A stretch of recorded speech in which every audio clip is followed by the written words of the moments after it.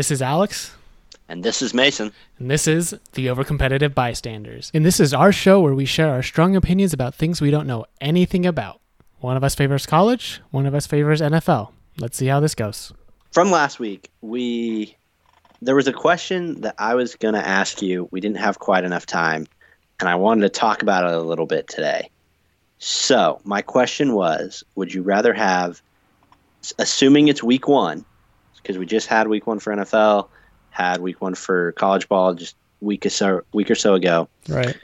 Would you rather have it be where your quarterback is making good throws, but the wide receivers cannot get any separation, they can't get open, or that your wide receivers are able to get wide open and your quarterback is not able to hit them? Let's assume that both defenses are just average. We're not talking about like lockdown defense on either side. It's just your quarterback is good, your wide receivers aren't very good, or your wide receivers are good, your quarterback isn't good. Which one would you rather have? Right, or which one's more optimistic for the season?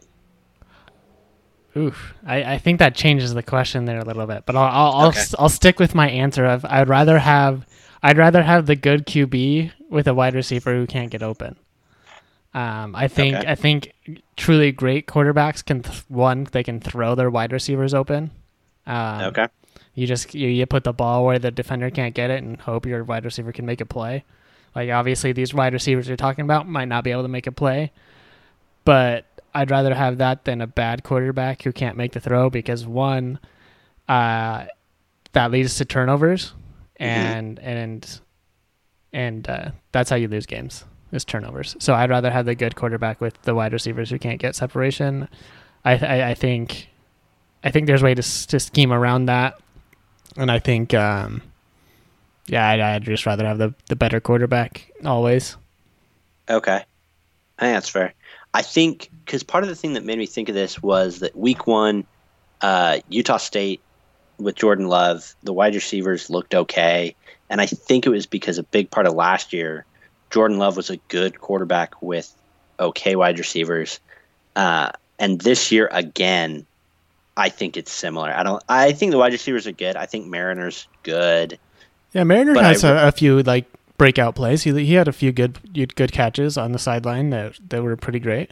They were pretty solid. I think the big thing though is that it's Love that's making the plays. Like if Utah State had, 4 Mariners out there running around and, it was just a subpar quarterback, I don't think it would make that big of a difference. So that was my big thought. There was a part of me that thought about how, like with Utah, I think the Utes right now may have better wide receivers than they do a quarterback.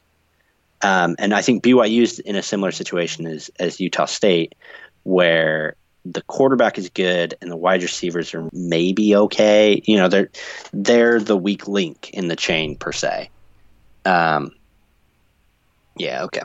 So I think, I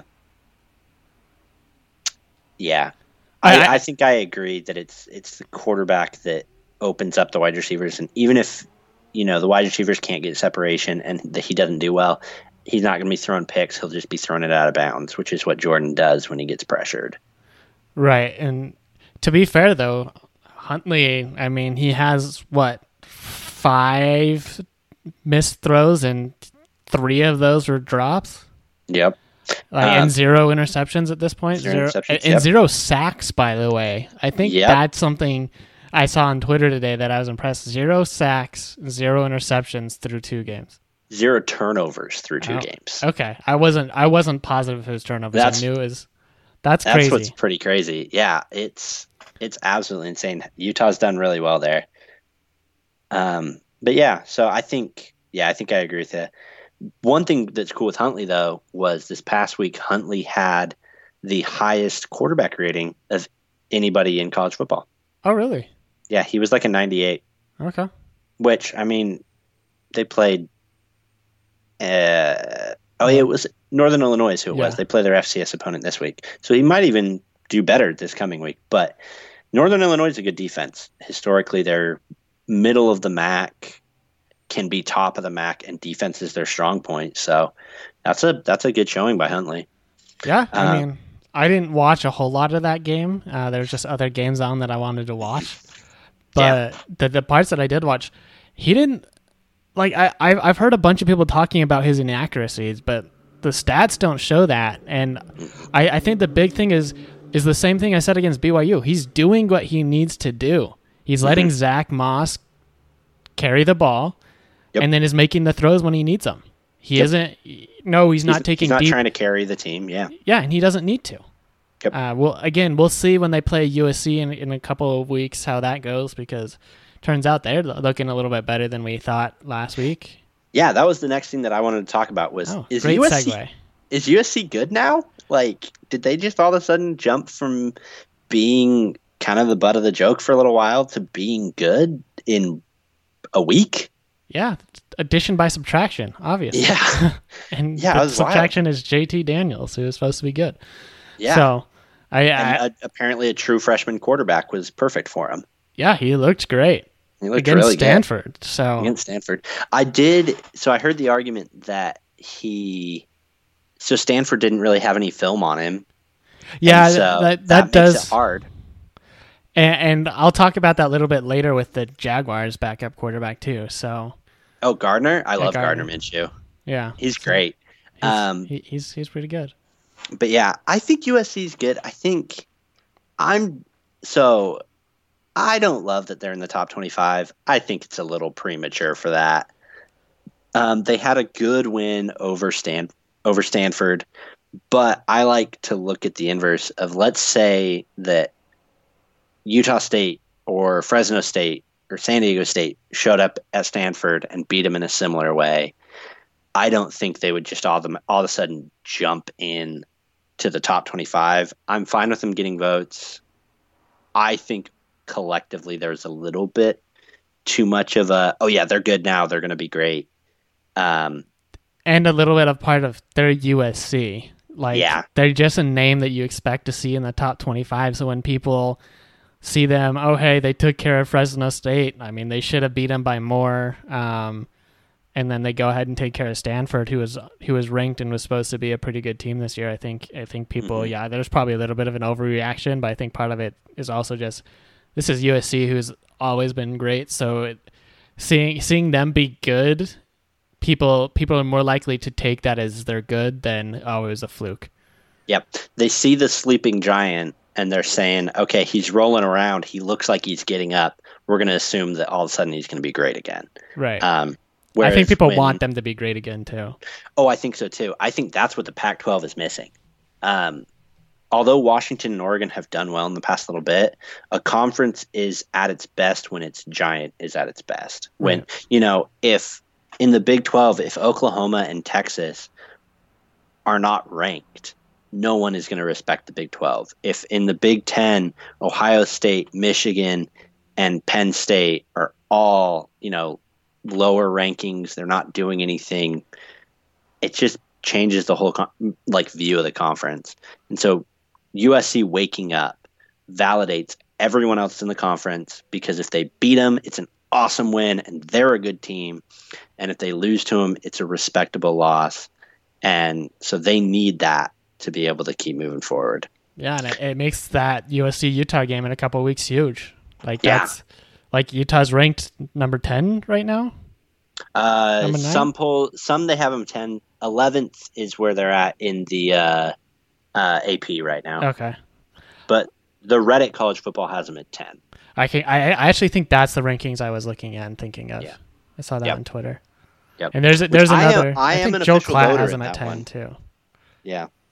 I think where did I have them at? Wow, you got a big shot over here. Yeah, I'm one of the selected people. It's not everybody. The one that gives Utah State a vote every week? No. Sadly, no. I wish I did, though. I would if I could. Right. I mean, I guess I could. No one would care, but are there people that do that on that subreddit that just vote in their team? Like, do you notice that there's votes for teams that just shouldn't be in there? Not really. So they only show the top percentage of votes, or of teams that get votes. So I think they generally show the top 30. Sometimes they'll show the top 35. And so, like, if Tennessee gets votes, nobody really cares. But no, so actually my ballot, so... because I am interested in what your ballot is. So I actually I've created a computer ranking as well, where I take the data from last season and the data from so far in this season, and I run it through a regression model, and it kicks out my rankings, and it tells me my predictions against each team. It's very rough, especially early season, because it leans heavily on last season. Right. I don't have a good way of strength of schedule yet, so it's very much just stats based. Gotcha. So last season, Utah State finished third in that ranking. But Clemson and Alabama finished 1 and 2. Okay, so it got some of it right. And to be fair, Utah State did have a great offense last year, so. Yeah, exactly. And so it tends to favor teams that blow teams out. And so Utah State did well, UCF did well, Clemson and Bama did well because they were blowing people out. It doesn't take into account the strength of schedule as much. So I'm guessing when you're voting, you're not doing exactly what you didn't have Utah State ranked at third at any point last year. No. I think at best I might have put them at 11 or 12. I don't have my last year's ballot here with me. I don't care. But it was right before the Boise game. It was like, okay, yeah, they're looking good. They're 10-1. Right. I don't think I put them in the top 10. Yeah, one of the best offenses. But so this week, so my ballot was number 1 Clemson, number 2 Alabama, number 3 Georgia, number 4 LSU, number 5 Oklahoma, number 6 Utah, number 7 Ohio State, number 8 Notre Dame, number 9 Florida, number 10 Auburn, and then Penn State, UCF, Michigan, Oregon, Texas A&M, Texas, Mississippi State, Iowa, Wisconsin, Boise State, Washington, Army, Michigan State, and Maryland. Okay. So as the season goes on, I'll lean on the model a little heavier just to try and look at it. But for right now, it's not much. So gotcha. Yes, that was my ballot. But the other thing that I wanted to talk about this week is we had talked about doing the poo-poo trophy. Yes, we did. Because I think that's really funny, is to have a tracking trophy of, okay, Utah beat BYU and called them poo-poo. So then BYU was the poo-poo team. And then BYU beat Tennessee, so that would make Tennessee the poo-poo team. And then keep it going, whoever loses. But you pointed out that this week Tennessee plays an FCS school, so it probably just drop into FCS pretty quickly, and then it's not any fun anymore. So instead what we decided to do was do the poo-poo team of the week. It doesn't necessarily have to be anyone, but it is Tennessee this week. It better be. Yeah, Tennessee was pretty poo-poo this week. The biggest thing about why they get the poo-poo trophy for the week is they had a 99.6% chance of winning that game against BYU with 30 seconds left in the game when one of their corners just decided not to cover one of BYU's wide receivers, and that wide receiver went for like a 50-yard gain and put him in field goal range, and that's how BYU forced overtime. And then in overtime, it just didn't look like Tennessee cared. I don't know. They looked lazy. They looked like they were tired. They looked defeated. It just was done. It was, I'm sure, a very hot game. I'm sure at that point, a lot of them were. And it is the beginning of the season, so maybe stamina did come into play towards the end of the game. BYU was just better condition than Tennessee. That's kind of what I saw, is that BYU had more energy and was, and whether that's because they cared more about the game or whether it was just because they had conditioned better, I'm not sure. But that's what I saw. Yeah, I definitely agree. At the end of the game, BYU wanted it more. They had a lot more energy. So BYU looked good. Tennessee had a chance to win. They should have won, and they just kept being poo-poo. And honestly, this Chattanooga game that they have this week will be really important because if Tennessee loses, there is a high probability that they don't win a game this year.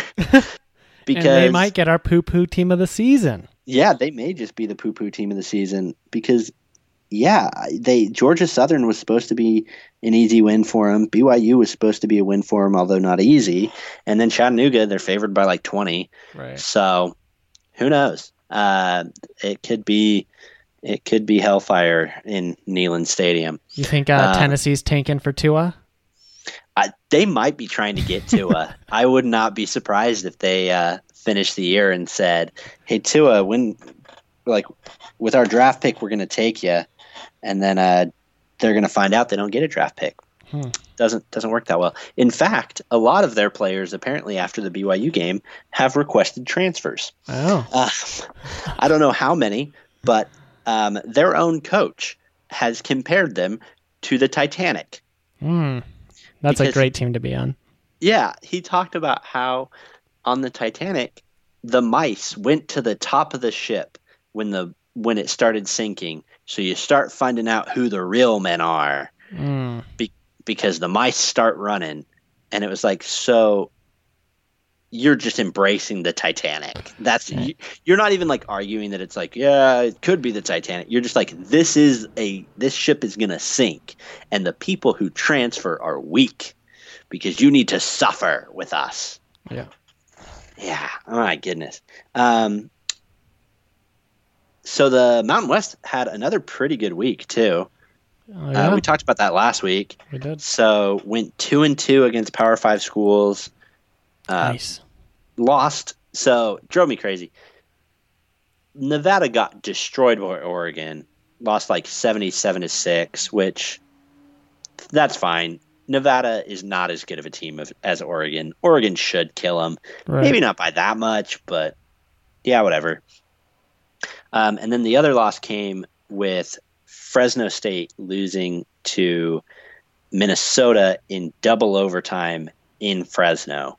Jeez. So they should have won that one. Fresno is probably one of the best 0-2 teams in the country right now.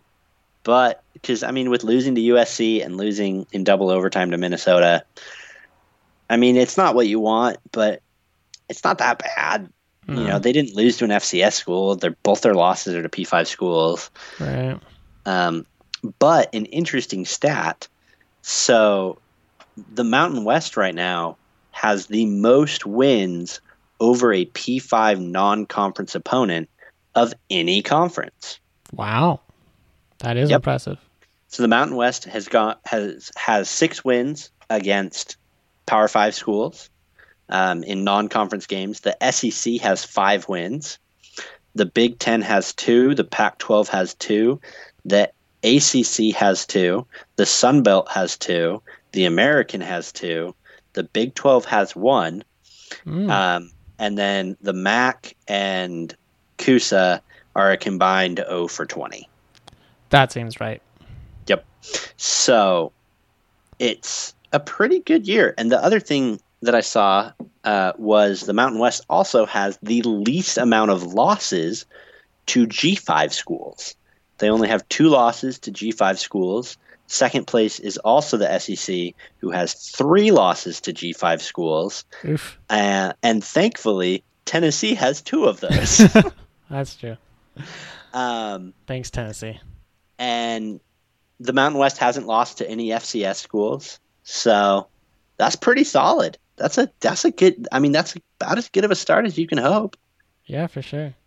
So really, really good start by the Mountain West, especially because the games at the end of Saturday night, Pac-12 After Dark is the common calling card, or Mountain West. What's the other one that I heard? Mountain West After Midnight, something like that. The Wild Wild West? Wild Wild West is kind of what I was thinking, just because the late night games were absolutely crazy. They were Pac-12 and Mountain West games this past week, and they were so fun. So the first one I want to talk about was the Cal versus Washington game. And the main reason I want to talk about it was, so Cal upset number 14 ranked Washington, which was awesome, super good. But the real reason I want to talk about it was delayed more than 2.5 hours due to severe weather. And this was not a delay from like a 2:00 game to like a 4:30 p.m. game. This was like an 8:00 game that kicked off around like just before midnight. Oh. The game ended at like 4:30 in the morning Eastern time. Jeez. So this was just super late, super crazy. Cal played well. Cal looks like they are probably a solid team this year, but they made the game-winning field goal with 8 seconds left on the clock. So it was pretty crazy, and I love that. I think that's exactly what it should always be when there's a good ending like that. And then the other one that was crazy was there was the Oregon State Hawaii game, which, if you remember, in week 0, Hawaii hosted Arizona, and Arizona on the last play of the game was Khalil Tate tried to run in. Well, again, on the last play of the game, Oregon State was down and tried to win it, and they ended up trying to do the hook and ladder where they just keep pitching it to each other. Right. Well, it came to a point where where they messed up and they didn't win, but 2 Oregon State players ended up punching each other because they were frustrated with how they lost. Oh, man. And they lost by 3 at the very end. Love it. Oh, my gosh. So that was pretty great that it ended with just such pure chaos that Oregon State players were hitting themselves or were hitting each other. It's what you want when you have a crazy ending like that. And then like the Fresno State Minnesota game was also included there, where it was a late game that was just crazy, super wild. It's what's fun. That's what you want in a late night game. Something that you can't really predict. It just gets a little wild. Right. So yeah, I like the Wild Wild West this week. It was pretty entertaining. And then the other games I wanted to talk about real quick, I want to talk about 2 games really fast that happened. We were texting each other a little bit through both of these. The first one was the Michigan Army game. That was a good game. Yeah, it was super good. And it was really reminiscent to Oklahoma versus Army last year. Yeah. But with the difference of Army's defense did pretty well. Yeah, last year it was kind of a shootout, but this year is pretty close. It was lower scoring. It was pretty good. Yeah, they looked good. I mean, they looked competitive all game. Yeah. Yeah, exactly. It was. I mean, it went into overtime, 14-14. Right. They traded scores. Michigan didn't score twice in a row. Actually, Michigan didn't have the lead. I didn't realize this. Michigan did not have the lead until second overtime. Yeah. They were either trailing or tied the whole game. Yep. That's incredible. Army went up 7-0 at the beginning of the game and never lost the lead. I mean, they obviously were tied at the end. Tied. Yeah. They fought it back and forth, but I did not realize that because the whole time I was like, yeah, it was like a 1 touchdown game. One team scores, ties it, score, tie it. But I didn't realize it was always Army scoring first. Michigan never didn't have the lead until the game was over. Yeah. But yeah, it was super good. And the biggest thing with me is it sucks because it makes this dropped Army out of a lot of rankings, and they're not as well respected right now.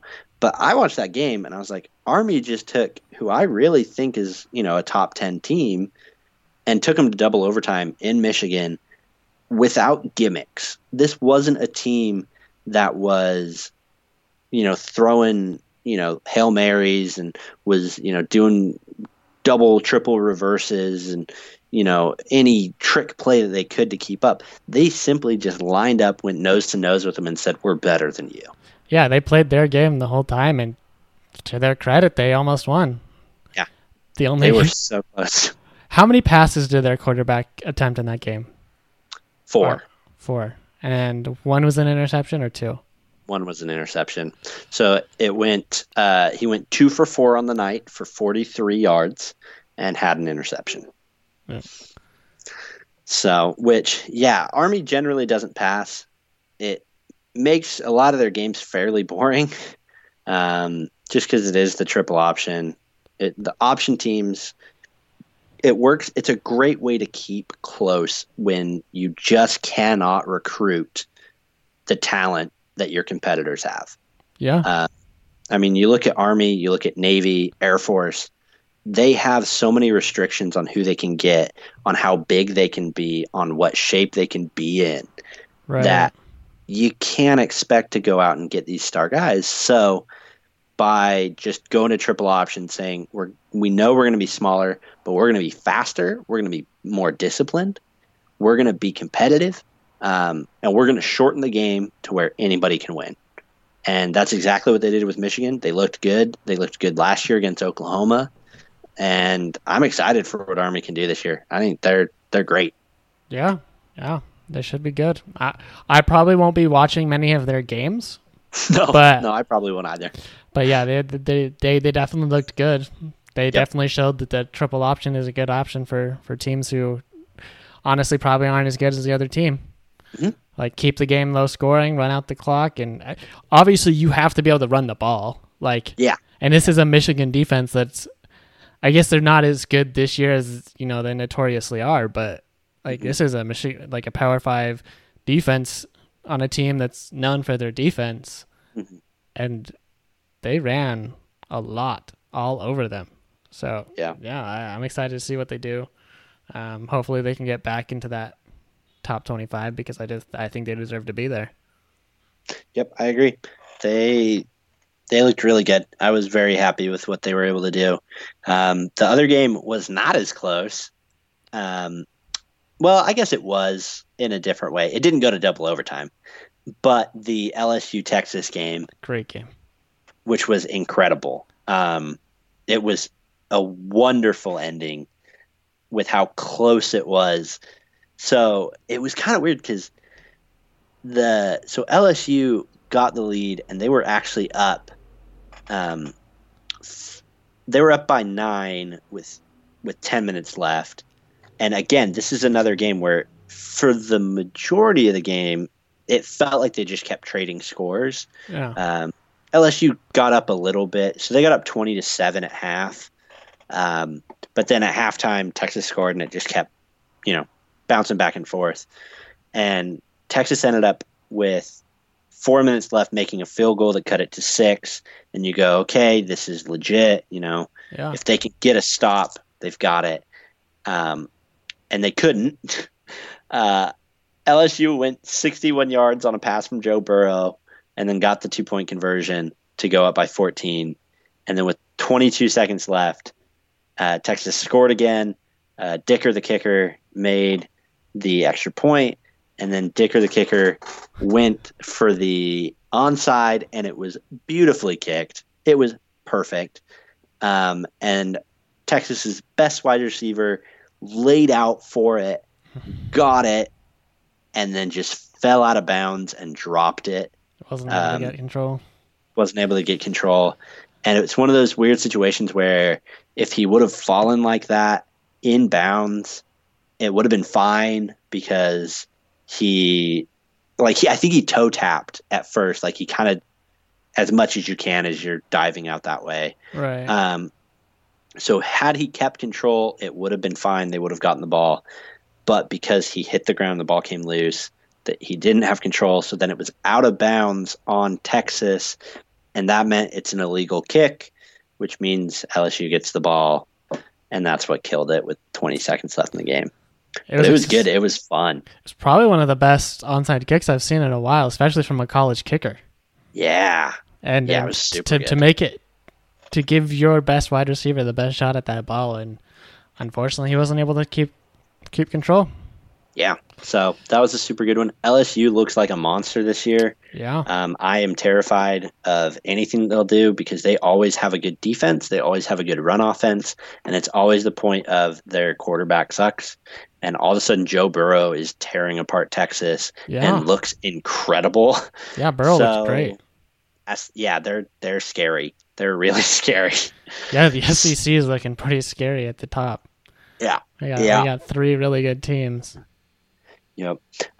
So I want to talk really quick about a couple games that I think are interesting for this week, and then I have a little topic I want to talk about really fast. Okay. So my quick run through of interesting games this week is North Carolina versus Wake Forest. That's one that I find really interesting. Both teams are 2-0 right now. North Carolina, with how they brought Mac Brown in, he came out of retirement to coach North Carolina. I think that's an interesting situation. People thought they probably wouldn't be that good this year. Yeah. They're looking good. Yeah. Wake Forest is similar, where they've looked good. They beat Utah State. They trounced Rice. That's a team that maybe is competitive in the ACC for second best behind Clemson. I don't know. They could be. So I like that game just because it's 2 teams that have some question marks around them, but they could be good. The next game is the Tennessee-Chattanooga. We talked about that a little bit. If Tennessee loses this game, they are the ultimate poo-poo. There's just no recovering from an SEC team losing at home to an FCS school. Right. That's just not okay. The next 2 games are kind of compact. Air Force versus Colorado and Hawaii versus Washington. The Mountain West has owned the Pac-12 in the past 8 games. I think they're 7-1 against the Pac-12. Wow. In the past 8 games. I know they're 7-3 in the past 10. But I believe because they were 5-0 before Nevada beat Oregon, they might have been 6-0, and then they got another win this week. Okay. So either way, it's 6-1, 7-1 in the past little bit. So Air Force, Colorado, Hawaii, Washington. I think those are really good matches. Hawaii, Washington will be a shootout. Should be very similar to the Oregon State and Arizona games, with the exception that Washington is a much better team. Yeah, I was going to say, there's a little bit difference of the skill level in the opponent. Yeah, so I think it'll be really high scoring either way. And I don't know, Hawaii can win big games for some. Hawaii's fun. They could win it. I wouldn't be shocked. I don't expect them to. I expect Washington to win in a fun blowout, but they could. And then Air Force Colorado is kind of in a similar boat, where Colorado's looked better this year. They had a really good comeback against Nebraska this week. Yeah.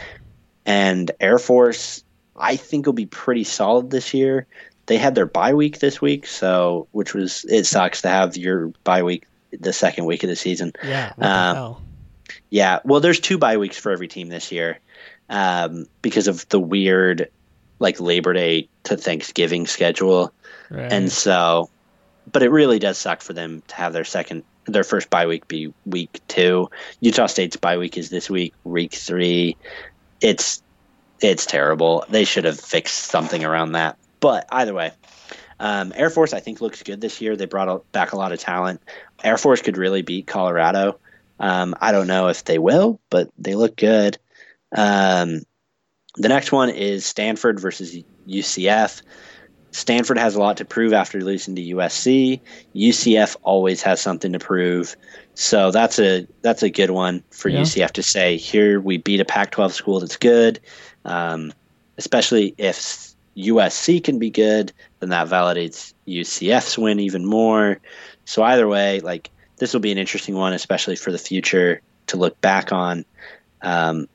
There's a little FCS upset alert that I'm looking at.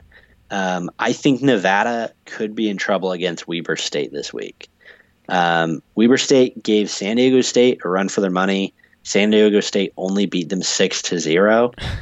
I think San Diego State's a better team than Nevada. Right. And I think Weber State's a good top 10 FCS school.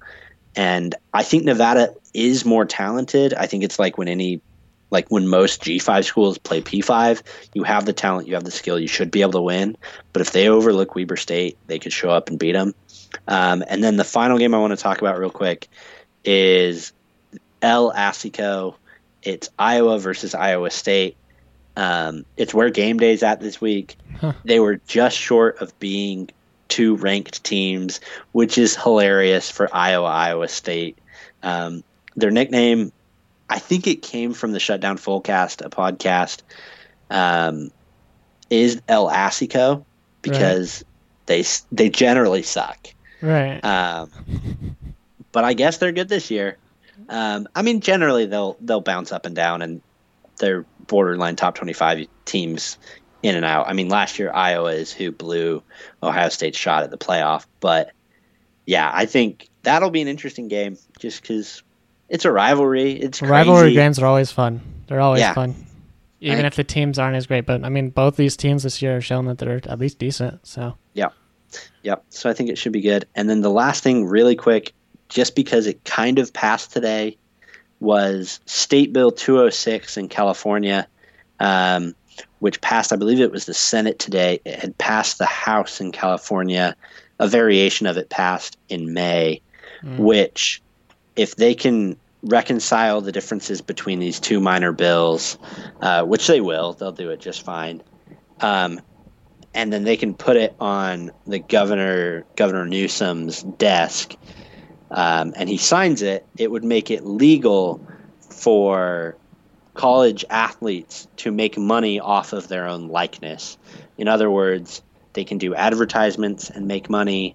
They can be in video games. They can, sell jerseys. They can make money off of themselves, right. Which is something that the NCAA has historically gotten very mad about. And so when they originally proposed this bill, the NCAA said, if this bill passes, any student who is paid for their own likeness is ineligible, and if they play in any game, that team will forfeit every single game that they play in. Wow. So that has the possibility of saying, and this wouldn't take effect until 2023. That's an important thing.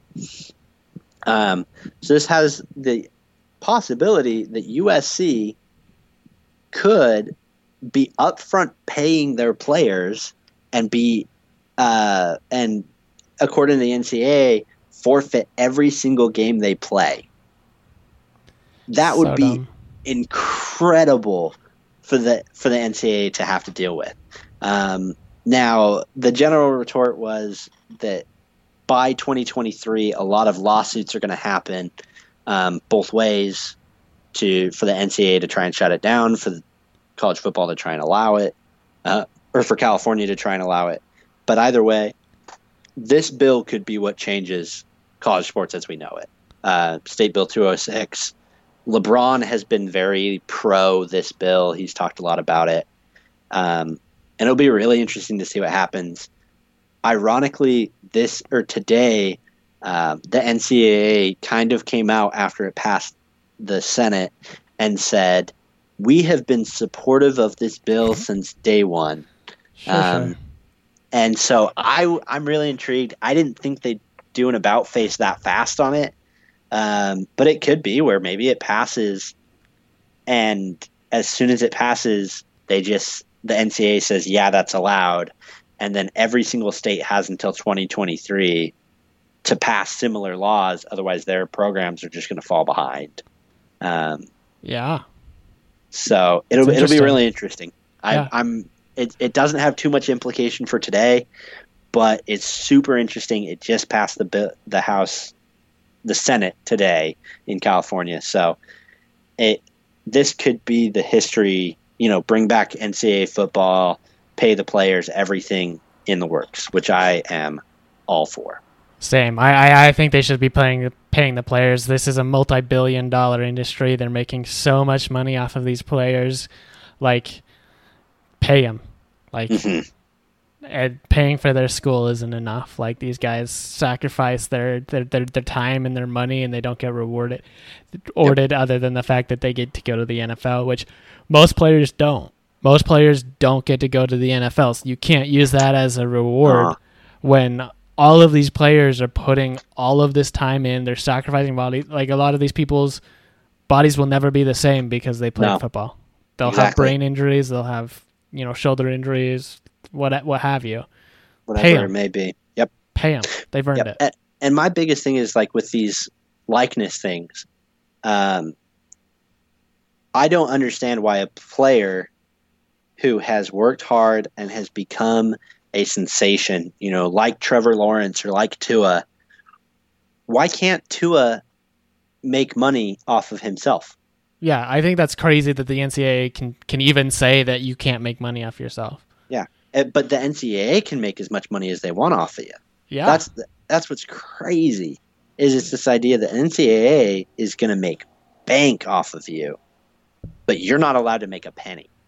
And so I think there's a lot of arguments with the school paying the players, how much money can go each way, and how does salaries work and everything. But making money off your own likeness makes perfect sense. Yeah, for sure. The reason that they have been cautious of it in the past, and I understand this, is it benefits schools with big boosters even more. Yeah. Because, for example, let's say Tua is looking at what school he wants to go to. Well, on his visit, maybe he meets a local businessman who owns a car dealership in Tuscaloosa. And he says, if you sign with Bama, I will sign you to do an ad with my car dealership, and I will pay you $600,000 for one ad. And really what he's doing is he's just paying him to go to Bama. He's not paying him for his likeness. Right. He's just paying him up front. But the money's over the table. That stuff's happening anyway. Yeah. I mean, for sure. Let's make it legal. Let's make it transparent. Let's pay these players. Yeah. Just keep it over the table. Programs like Utah State and Nevada probably won't be able to keep up quite as well. But it's an arms race anyway. We can't keep trying to do things to make it so Utah State and Alabama are on the same plane. Yeah. It doesn't make sense. There's a drop off from Clemson, Alabama, and I guess the top 5 to everybody else anyways. There's Clemson, there's Alabama. I'm going to say there's Georgia. Maybe there's LSU, and then there's everyone else. Yep. Exactly. I think the top 2, there's even a bigger divide, but yep. Oh, yeah. And so it's this whole idea of we need to just accept it. We need to let the players get paid. And, that's about it. The NCAA is ridiculous. I hate the NCAA. It's the worst organization. They make money off these kids. They punish schools that cooperate. They don't punish schools that don't cooperate because they have absolutely no power. Right. And so if you get caught with a violation and you just say no, and they say, well, we need to see this information. We need to know who's involved. And you just say no, they can't do anything. Right. We've seen it with North Carolina. We've seen it with all these different places. But when schools like BYU are willingly saying, yeah, we made a mistake. Here's, we want to do this.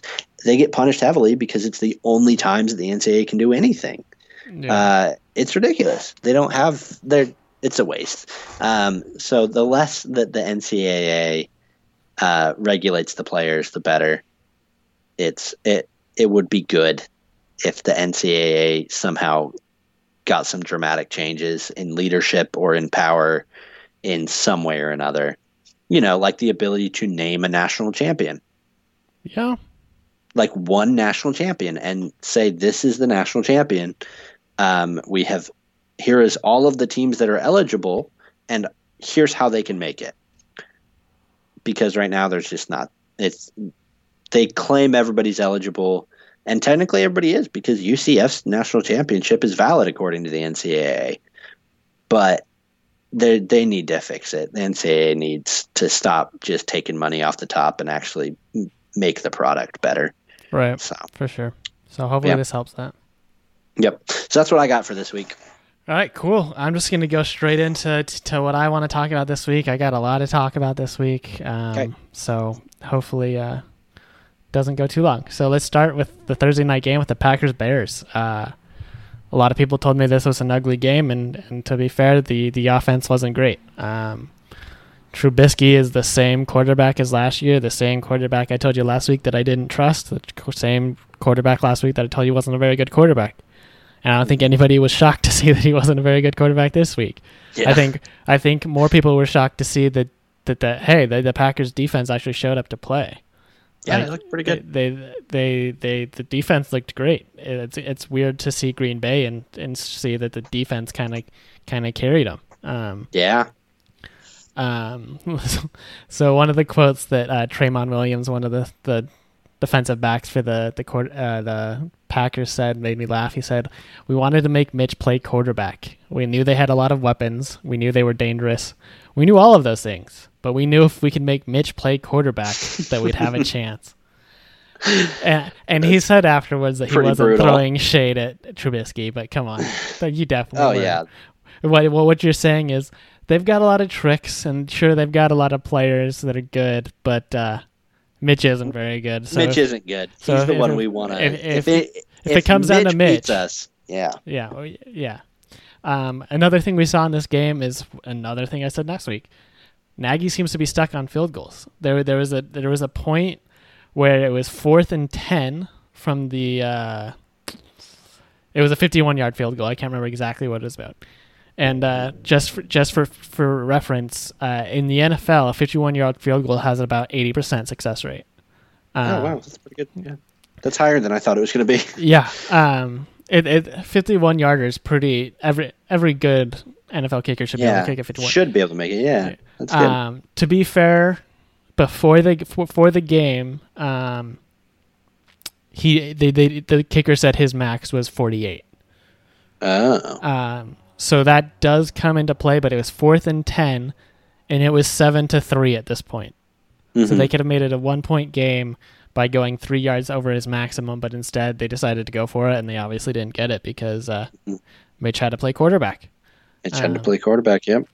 But at the same time, Aaron Rodgers didn't look very good. He went 18 for 30, which is a 60% completion percentage. He only had 203 yards, which is less than what Trubisky had.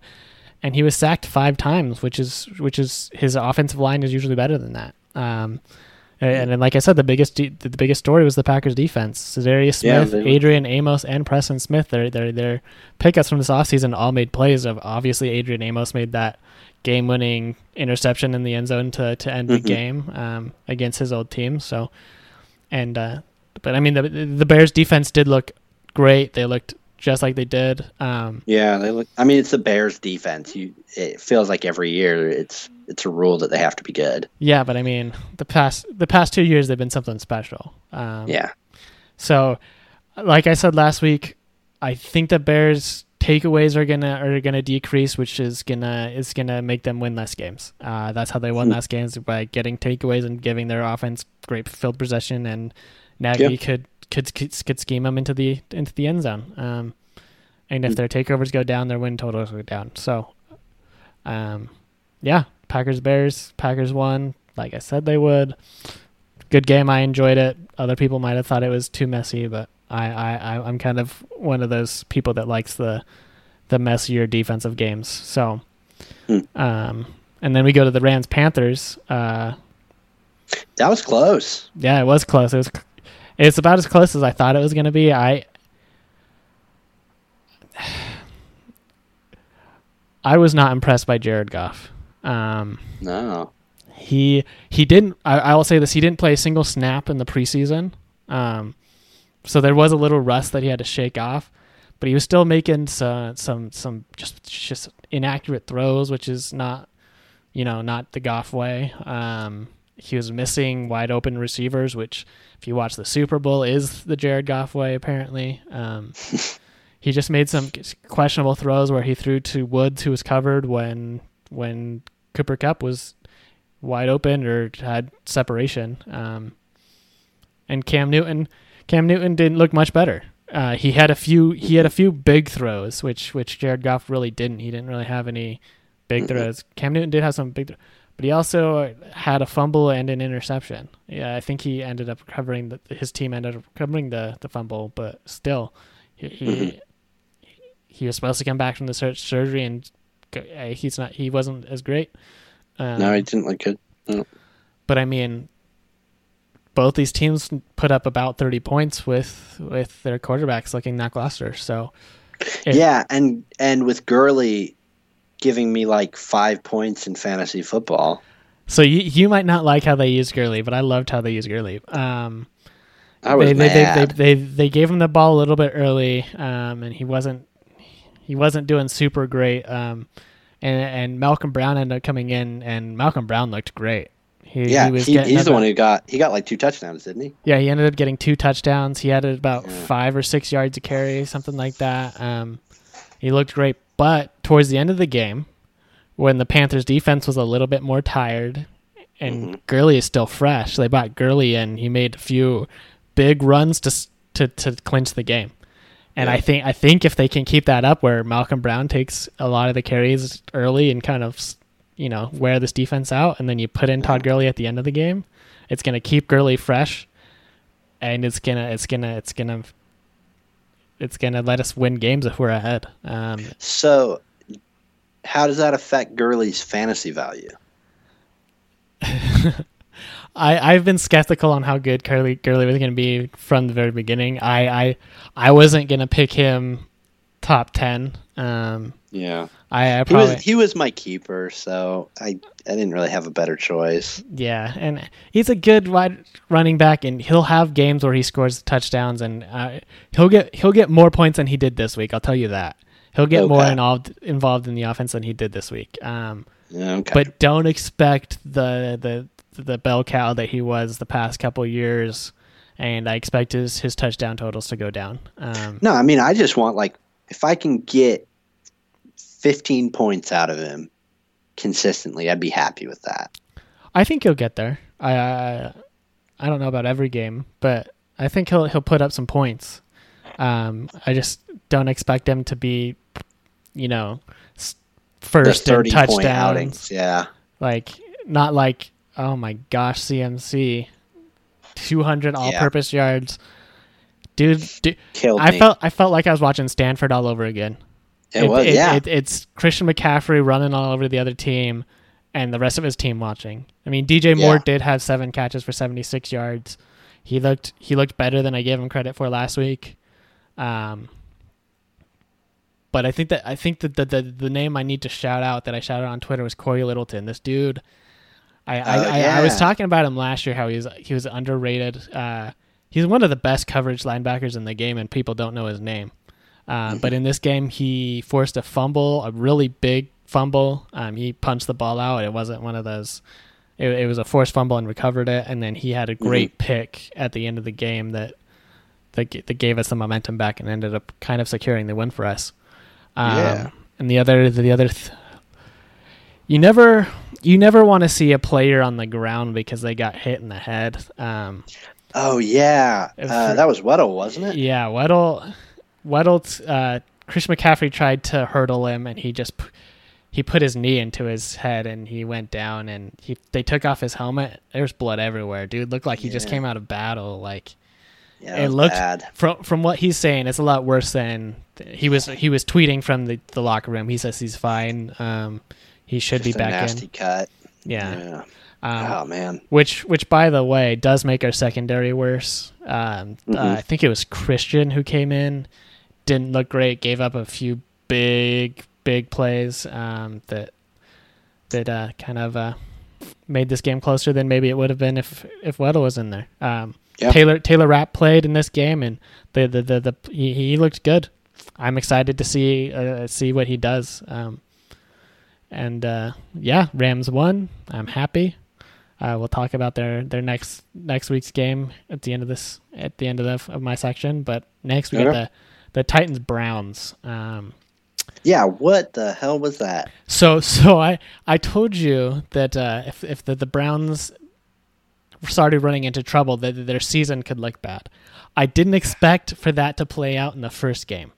Yeah, because if you were watching most of this game, it was pretty close. I think it was 13-6 for like up until the third quarter.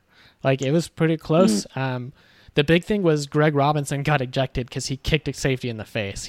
The safety, kind of shoved him at the end of the play, probably a little late. And as he's going to the ground, dude just kicked him straight in the head. It was 100% deliberate. He should get fined. I don't know if they will, but he should get fined for that thing. So he got ejected, and then the left tackle that came in to replace him got injured pretty quick. So they were back to their last backup. I think they ended up switching their right tackle to left tackle, which I get what they're thinking, but it's like your right tackle hasn't played much at left tackle. So totally instead of keeping him at right tackle where he's good, now the left tackle and right tackle are playing positions that is not their primary position, and their offensive line was already suspect. They traded away their best offensive lineman for Olivier Vernon already. So, and the other thing is, Baker Mayfield looked inaccurate. Yeah, especially in that fourth quarter when he was trying to win the game, and he threw 3 picks in this game. I think at least 2 of them came in the fourth quarter, trying to make a comeback. When Marcus Mariota has a higher QBR than you really want to take a look in the mirror and reevaluate yourself. Mariota looked very good compared to Baker. I have trouble ever saying Marcus Mariota looked very good. Compared to Baker, because Mariota had 3 touchdowns and Baker had 3 picks. Yeah, I guess if you're looking exactly at that, yes, Mariota looked his stats were far better. Yeah, his stats were better. I think again that's skewed by the fourth quarter but even before that, Baker just threw some bad balls. Like, you don't see Baker's known for his accuracy since college, and he just threw some bad balls. And I think this is the Titans' way of saying, hey, after Andrew Luck retired, you were still putting us at 4th in this division. You guys are wrong. Like, they came to prove something, and the Browns came out to prove something on the first drive. That first drive, they looked like the Super Bowl team that they've been touting themselves as, and then it looked like after that they had no idea what to do. After this, we were having a discussion in our group chat with our fantasy league last week. Could the Browns get 9 wins? And I said with how easy their schedule is.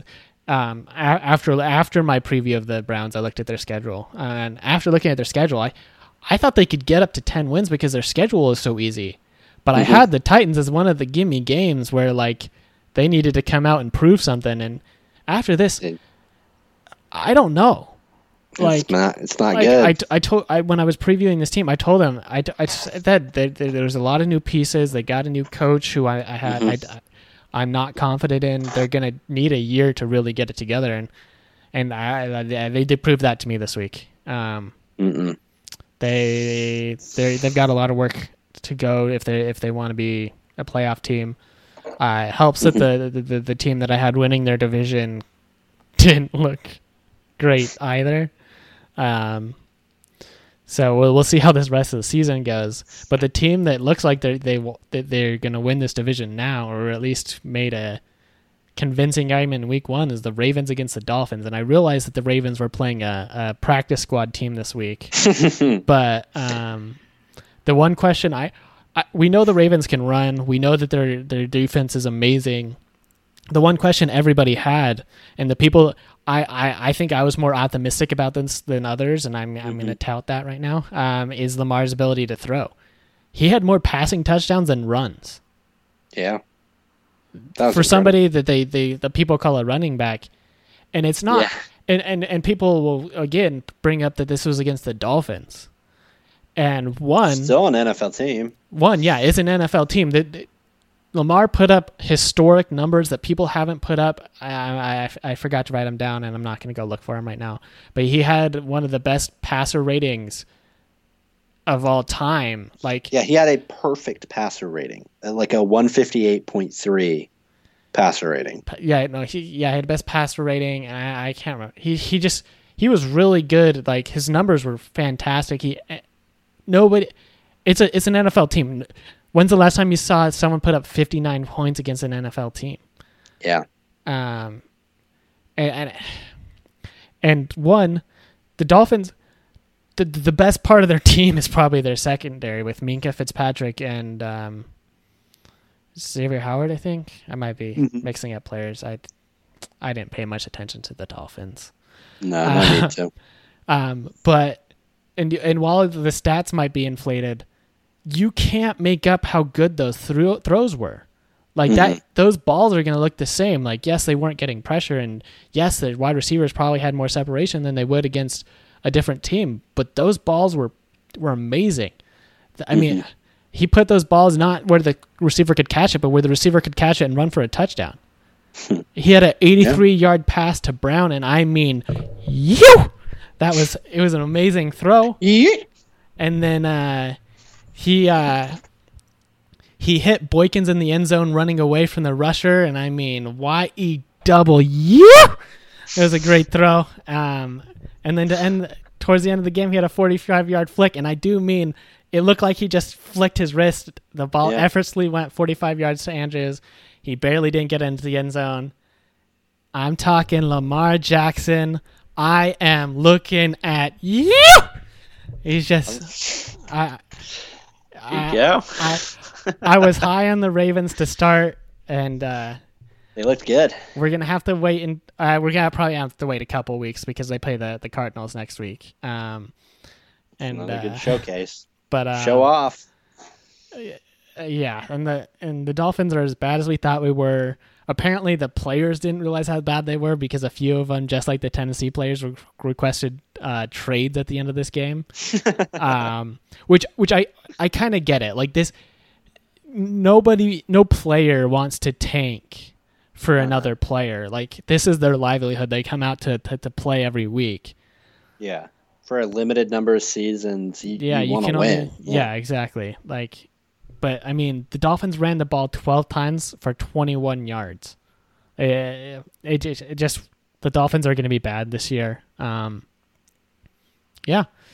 Next to the Falcons-Vikings, a game that I was completely wrong about. I told you guys last week that the Falcons were going to win this game, and they went down 28-0 at the first quarter. So, Kirk Cousins only had 10 passes for 98 yards, while Dalvin Cook had 111 yards. And Mike Florio from PFT had a quote that I loved. He said, "The Vikings have finally figured out how to use Kirk Cousins as little as possible."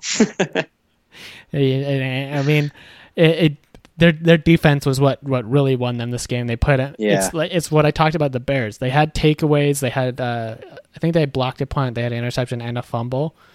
Yep. That put them in great position where they only had to go 21-41, and I guess the other one was an 80-yard. But still, the Falcons' offensive line looked bad though, and I don't know if that's why, but Matt Ryan had some really bad decision making, bad throws this game. I had them potentially fighting for their division, and I think. Fortunately, they're in the division with the Bucs, so they're probably not going to take fourth. But I think the Panthers have definitely made the argument that they're better than the Falcons. So, yeah, the Falcons got to clean it up if they want to have a chance, and they haven't been great since that Super Bowl loss. So, they're still trying to come back. They're still thinking about that 28-3. Yeah, which I guess they were trying to emulate with this game. I'm pretty sure at some point it was 28-3. I know it was 28-0. I'm pretty sure they kicked a field goal. Oh yeah. But yeah, Bills Jets. Was there a winner in that game? Yeah, there was. It was the Patriots. The Patriots won this game. Josh Allen did lead a comeback from 16-0 with 4 minutes left in the third quarter. Like he made a comeback. I'm not gonna say he looked. Somebody has to win, so I'm not going to say. I guess it doesn't have to, but I'm not going to say he looked stellar this game, but he did what he needed to do, and I don't know. Well, the jury's still out on Josh Allen, and part of the jury's already decided his sentence. It's fine. Yeah. We're just waiting until the judge says we can. And, I think that the Bills, especially with this win at the Jets, are definitely looking to take that second spot. I'm less convinced that they're going to be fighting for a wild card spot this year. Yeah. I still think they could probably go 9-7, but Josh Allen's got to get a lot better. I don't know. It's just kind of the idea that, if you're the second best team in your division, you're within reach of a wild card spot most of the time. So yeah, exactly. Yeah, who knows? That's where they're at. And the other thing on the other side of the ball, Le'Veon Bell didn't have a stellar game. No. I think this is the game he wanted to come out and show people, hey, this is why I got paid money. And granted, the Bills' defense is great. Their offense might be mediocre, but their defense is great. Defense is good. Yep. So, Redskins, Eagles. Deshaun Jackson is back. Yeah, he looked good. The dude's old, but he can still beat him over top. But Keenum looked better than Wentz for at least a quarter, if not most of that second quarter. Granted, Wentz is another one of those quarterbacks that didn't play in the preseason for obvious reasons. So, but Case Keenum put up 380 yards in passing against this Eagles secondary that, like I said last week, they're suspect. And I think Keenum showed that, hey, you don't need a great quarterback to take advantage of the secondary. So they've got to clean it up, or I don't know how you compete with the better teams, because the Rams are going to try and beat you over top. They're going to try and exploit the secondary. The Cowboys are going to be rough for them. Dak, we'll talk about it in a second, but actually I'm going to talk about Dak right now. I don't really care. I was going to talk about the Eagles running backs, but whatever. Dak with Kellen Moore. Your guy Kellen Moore. The GOAT. Yep. He knows it. He knows the game. He looked great. I might like to make fun of Skip Bayless because he's an idiot. Dak might have been the best of the three quarterbacks game one. Again, two of these quarterbacks didn't play it at all in the preseason. Yeah. So, got to take that into account. But Dak also couldn't have thrown either of those passes to Deshaun Jackson. That's just not who Dak is. He has some purdy balls, but he's got some purdy balls apparently. I heard it as soon as I said it. Hey man, I'm not one to judge. It's all good. He can have purdy balls. He threw some great footballs in the air to his wide receivers. Some purdy balls. But Zeke had a limited role in this game. Obviously, he's picked up last week. Obviously, we didn't get to talk much about it on the podcast because the deal hadn't been made when the podcast was recorded. But I'll say what I said on Twitter. I didn't like this contract from Jerry Jones. Jerry Jones is touting how he's a great negotiator. Zeke got exactly what he wanted. Yeah, Zeke won. Yeah, Jerry did not win this. And then, I don't know. I wouldn't have made that. Granted, I'd have traded him a lot sooner rather than making him the highest paid, but what have you. We do have to take into account that they were playing the Giants defense, who apparently just couldn't play defense. They didn't look good at all. The only redeeming quality of their team is Saquon Barkley, who looked amazing, but looked like Saquon, yeah. But the Rams proved a few years ago with Gurley, you need more than that to win games. Yep. And you can have like they had in this game. You could have the best running back in the league, and you're not going to beat a team who the Cowboys. If Dak can play like this, if the team can play like this, I might be talked into that they could win a Super Bowl. I don't think so. But I could probably be talked into it. So, yeah, the Cowboys look pretty good. And then Chiefs-Jags, hate to see it. St. Nick had a great first drive, scored a touchdown, and went down. I believe he broke his clavicle. He's on IR. He'll be out at least until week 11. So Minshew came in. I love Gardner. Gardner was one of my favorite players from college football last year. He was a blast. And he's good, and he showed that he can be good. The one thing is he doesn't have a great arm. Like he's not going to throw it deep. So my thing is once people see tape, if people kind of start cheating in a little bit and he's not able to beat him over top, it's going to make it a lot harder for him.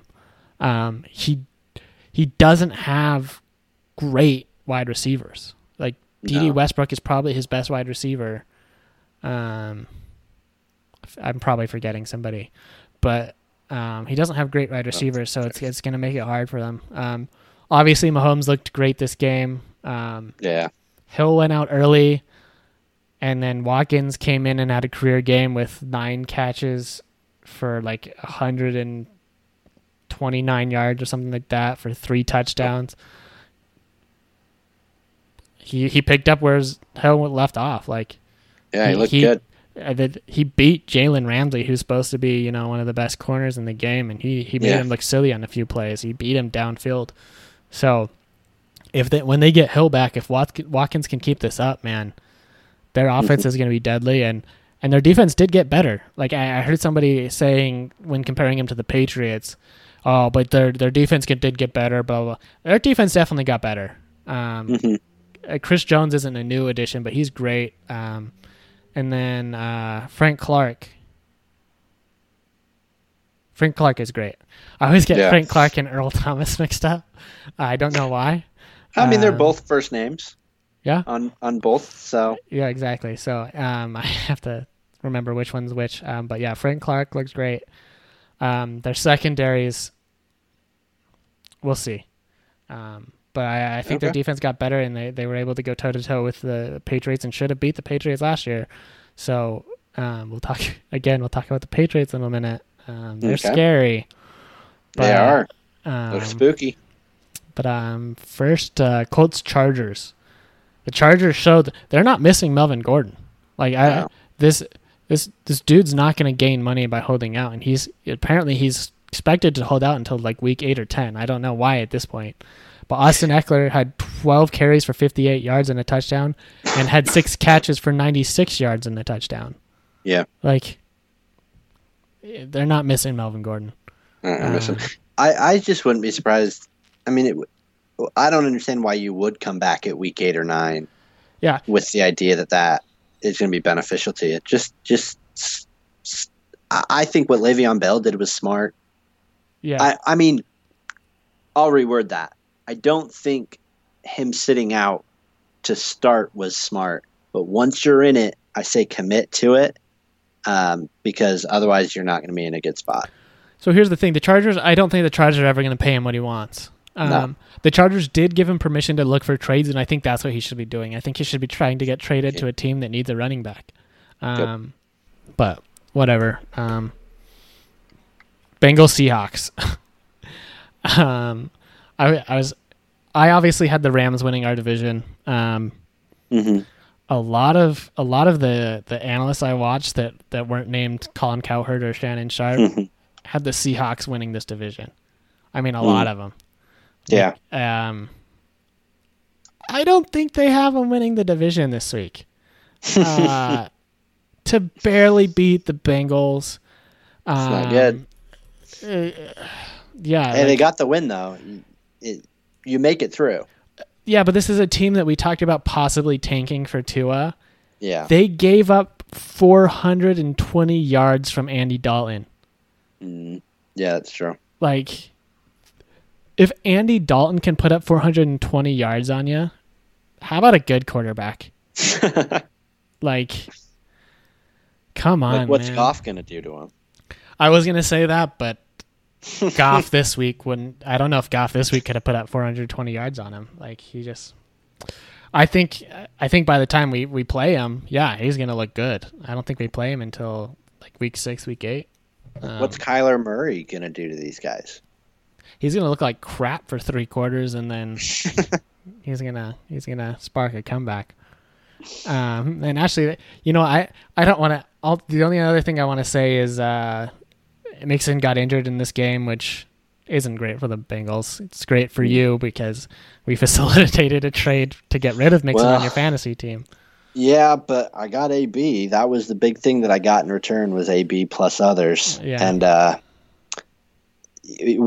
don't know if you want to talk about AB more now or later. But we'll do it now. We'll do it now because you started talking about it.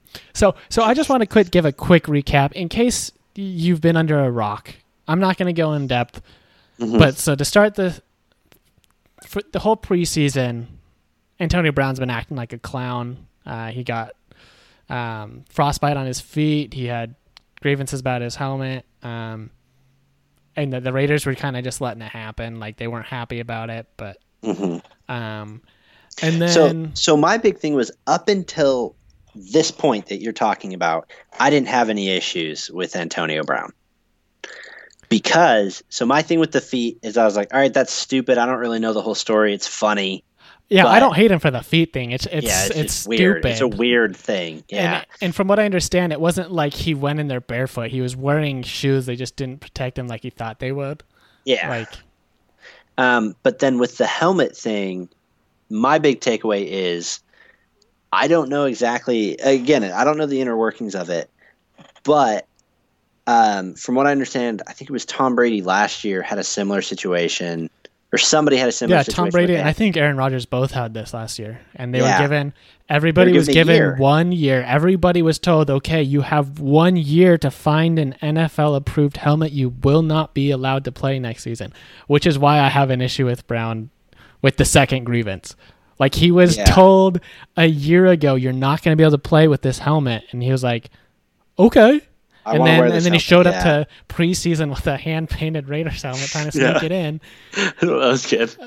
And it was all of a sudden shocked that he wasn't allowed to use it. And I do get it. Like, he's been playing his whole career with this one helmet.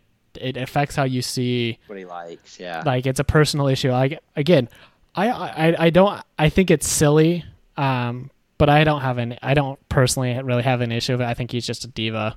I think that was the big thing is, okay, yeah, he's making a big show about it. But I don't have an issue with him saying, look, I really want this helmet. If there's any way we can make it work, it's the preseason. This is the time to make a fit about it. Yeah. Before games happen. I don't have that big of an issue with it. It was the later part where you just go, exactly. Come on, man. Because if it had stopped at that, everyone would call him a clown, but then we would have moved on once the regular season came and him and Derek, because Derek Carr, we'll talk about in a minute. Derek Carr looked great. Yeah. Like, I can't imagine how he'd look with Antonio Brown out there. I think they'd actually be, they're obviously not fighting for the division, but they'd be a good team. But then, and the Raiders had the audacity to fine him for missing practice and workouts. The dude tweeted a picture of the fine, like calling out the team. Yeah. It's like, you had to know the fines were coming. Like, you knew that was going to happen. Like any other, I don't know. Maybe the Steelers never fined him for a missed practice. I don't know. Maybe that's why he thinks he can get away with it, because the Steelers never did it. They hit all of the stuff with Antonio Brown, so we have no idea what kind of antics he had over there. And then again, if it had ended there, I could have forgotten about it. Like, it's one of those things where it's like, okay, it was stupid. Like, you definitely shouldn't have tweeted that. Like, you shouldn't have tweeted the picture, and then calling out your team was an idiotic move. Yep. But you're just being a diva, what have you. Like, you be you. And then apparently him and the GM, got into an altercation where Vontaze Burfict had to hold him back.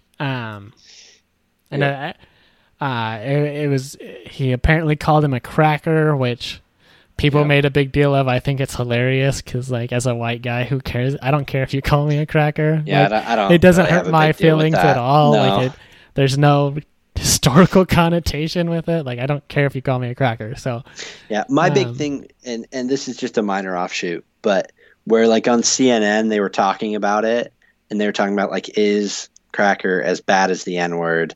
And on the Chevron they had N-word versus cracker, like, which is worse. And I just thought of the John Mulaney joke. Yeah, that's what I thought of. And it's like, if you're willing to write one of them down and you're saying one of them, but you won't say the other, that's the worst word. Yeah. That's the one that's bad. In case you haven't seen that clip, go look it up. But he's talking about midgets. It's a really funny. John Mulaney's just hilarious. Yeah, we love John. Yeah, we do. We've bonded over a few things in our life, and John Mulaney's one of them. So we'll try and have him on the show later. Yeah, we'll get him once we get rich and famous. Apparently he threatened to fight the GM. Mm-hmm. And then he shows up the next day, has apparently a very emotional apology, which I more picture the apology from South Park, where it's the guy that's just like, "I'm sorry." Oh yeah, I'm sorry. That's what I picture. But apparently it was an emotional apology, and they accept the apology. John Gruden comes out. He will be playing Monday. Yeah, because there had been talk of a suspension. Yeah, they talked about suspension, which by the way, that suspension would, but then the Raiders, because of this altercation and everything, they fined him again with a I'm forgetting the word, detrimental conduct, basically, which voided the guaranteed money of his contract. Which the big thing, Antonio Brown said this offseason, he is not playing unless there's guaranteed money. So he did what he did, and he requested a trade, and a couple hours later, the Raiders released him, and another couple hours later, the freaking Patriots picked him up. So, and it was literally 2 hours later that this deal had come up. So I called it too. In our group chat, we were talking about it, and I said, he's going to go to the Patriots, or watch him go to the Patriots. And I was sitting there and I was like, I know that's a possibility, and it's probably very likely. There was actually betting odds on which team to go to, and the Patriots were at the top of that list. So you weren't the only one who thought that. Okay. But it just happened so fast. It did. Like, obviously, it was quick. Like it's important to say the Patriots offered the Steelers a first-round pick at the beginning of the season, or the offseason, for Antonio Brown. And the Steelers obviously didn't want the Patriots to get Antonio Brown, so they refused it and ended up getting a third and a fifth from the Raiders. They're pretty salty right now, I'm sure, just because of that. But also because now they have to face Antonio Brown when they play the Patriots, who have been the reason they haven't won anything in the past 10 years. Another thing, Antonio Brown worked with a PR firm to get off of the Raiders. Like, that's crazy to me. Like, which also leans to the fact that if it wasn't the Patriots and it was another 2 hour deal, I'd be like, you know what? 2 hours is quick, but I'm sure it was just Brown wants to play, and they offered him a great contract. Because it's the Patriots. Because we like to hate the Patriots, and they've been shady as all hell in the past.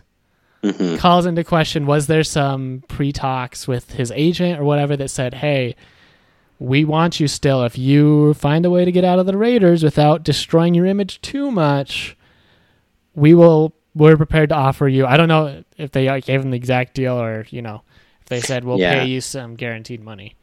But he's getting paid $15 million with $10 million guaranteed. He lost $15 million or $20 million just by getting released by the Raiders. I don't think he cares. I think he would rather play for a team like the Patriots, where he's going to be fighting for a Super Bowl for $15 million, where if he plays for the whole year and can play like they think he will, he's going to get a big contract from them at the end of the year, most likely. Yep. So, and the big thing was, so his $30 million, I believe, was not just this year, correct? On his contract? I don't remember. But on the Patriots contract, apparently he has a player option for the second year, and it's $20 million. Yeah. So he could get $35 million as compared to the $30 million that was with the Raiders. I don't know if the Raiders was a 1-year deal or more, but either way, he's already got that money planned to get back. Right. He's got it in line. But I don't think I don't think the Patriots were shady on this one. I think it really was just a case of, holy shit, look how crazy this guy is. Look at all this stuff going on. I bet, and maybe he gets cut by the Raiders, get a contract ready so that the second he gets cut, we can show up with a good offer. Yeah. And hope that it's enough. And I'm leaning towards that. Like, but it's the Patriots. Like, yeah. Under like deals like this happen all the time. It's not like this would be the first time where they made an illegal contract before a player is available. Yeah. It's just the only Brown just did you see the video of Brown celebrating of him? when I'm free. Yeah. Yeah, like, calling his grandma or something. Yeah. Yeah, I didn't watch the whole video. I just watched the beginning where he like jumps up and down and then runs outside into his backyard, and I was like, okay. Like, you just released a video. Oh, yeah, we forgot that part. You released a video of basically Gruden calling him and basically was like, hey, like, quit this and play football. Like, how hard is that? Yeah. Like, calling him out, like, do you want to be a Raider? And, like, you made this, like, it was a really good video. Like, it was really, it was like, the videographer quality. Was really good on it. Like, it was a great video. So, now, apparently they did send this video to Gruden before they released it because there was a big thing of, did Gruden know he was being recorded? And I still don't think Gruden knew he was being recorded. He just approved the video before it was released. Fine with it, yeah. Which is still technically illegal, but I don't think anything's going to come from it. Yeah. Well, I mean, it's the whole idea that if it's illegal, there has to be someone who gets mad. You know, there has to be a charge to be brought up, and it would be Gruden to bring it up. Yeah. And so, yeah, I don't think it's a big deal. But speaking of charges being brought up, and consent. Yeah, and consent. Wow, how about that? Again, news released right before we record this podcast on Tuesday. Mm-hmm. Antonio's Browns, Antonio's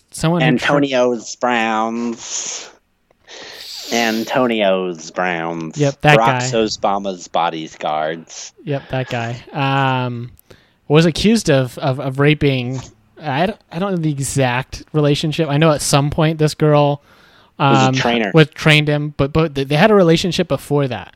They actually had a personal relationship where apparently they had consensual sex, is what Antonio Brown is saying. But yeah. And I saw this coming a lot. There was actually an article released last night where somebody was claiming to have pictures of a Instagram DMs between some person who called herself Janet and Antonio Brown, claiming that this girl was claiming false accusations, and this person apparently had recordings of this girl admitting that she was going to fake accusations against Antonio Brown. So if this is real and that gets released, this is going to be a big thing. Obviously, with rape accusations, you have to take it seriously. Like rape's not something you can just push away.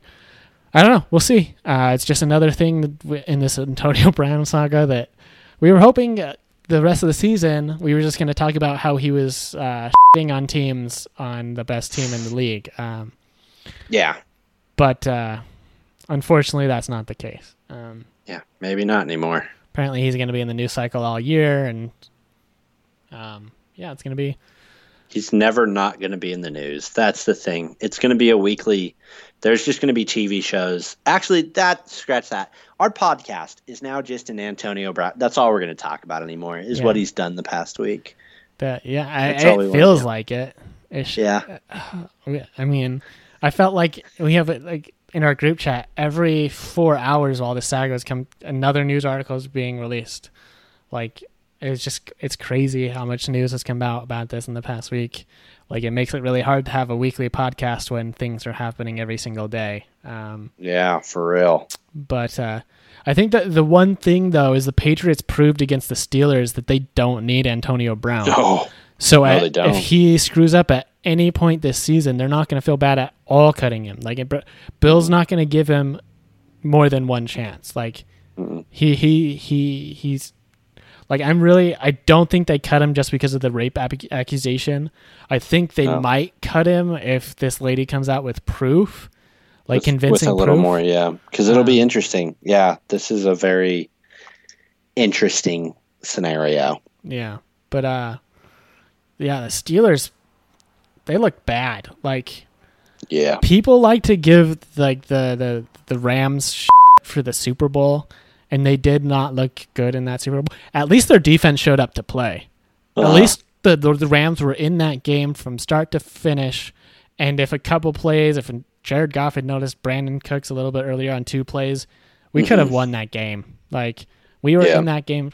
The Steelers were out of this game from the first quarter. Like, they looked bad. They are missing Antonio Brown, that is for sure. Because Schuster being double covered and taking on Stephon Gilmore couldn't get separation. He had, he wasn't great.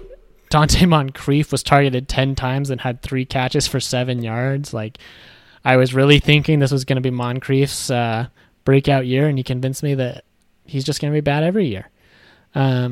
James Conner had 10 rushes for 21 yards. Like, they couldn't get offense going. Big Ben looked bad.